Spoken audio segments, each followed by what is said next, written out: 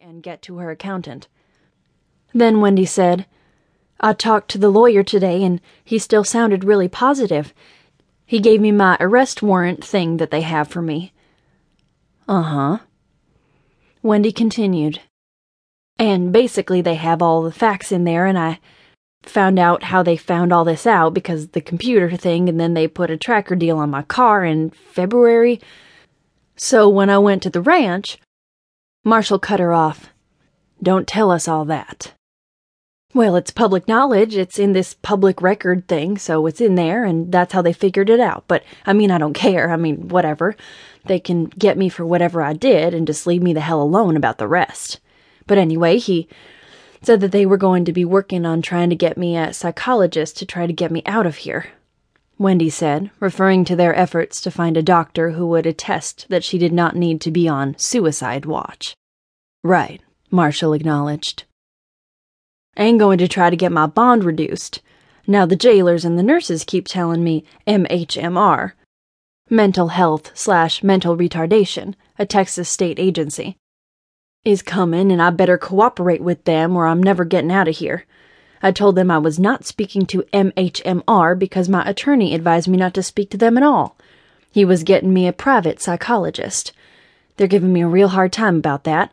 They told me, well, if you don't talk to MHMR, you're never getting out of here." Wendy told Marshall that although she was in jail on just one charge, tampering with evidence, the lawyer warned that a homicide indictment was nearly guaranteed. "He told me we'll just have to wait and see," Wendy said. "He said on the autopsy they don't have nothing, but I don't know if that's a good thing or a bad thing." "I don't think they have done the autopsy yet," Marshall contradicted. "He said it's already been done in Lubbock. They couldn't find anything. They sent samples off to some federal lab to see about toxicology. He said he doesn't know if there's anything in his system or not. If there is, they still can't prove that it was me or you or anybody else." "I know," Marshall said. "Don't talk about the case." "Oh, I know," Wendy sighed. "You know they're listening." "I know. I'm just talking about public knowledge, basically." "Well, that's fine. Wait until it's public." "All right. So he told me that somebody would be here pretty shortly to give me a paper to release his body to the military so they could bury him, cremate him, whatever they wanted to do. He told me to go ahead and sign that. Have y'all talked to his dad at all?" "No, we have not." "God, this is horrible. All right. Let me talk to Mama real quick." When her mother came to the phone, she asked her daughter how she was doing, prompting Wendy to give full vent to a round of whining and complaining. "I'll be much brighter when I get out of this little cell because, it's about to drive me insane because there's no TV, I'm stuck here. The only girl that was normal. All the other ones are really suicidal and crazy.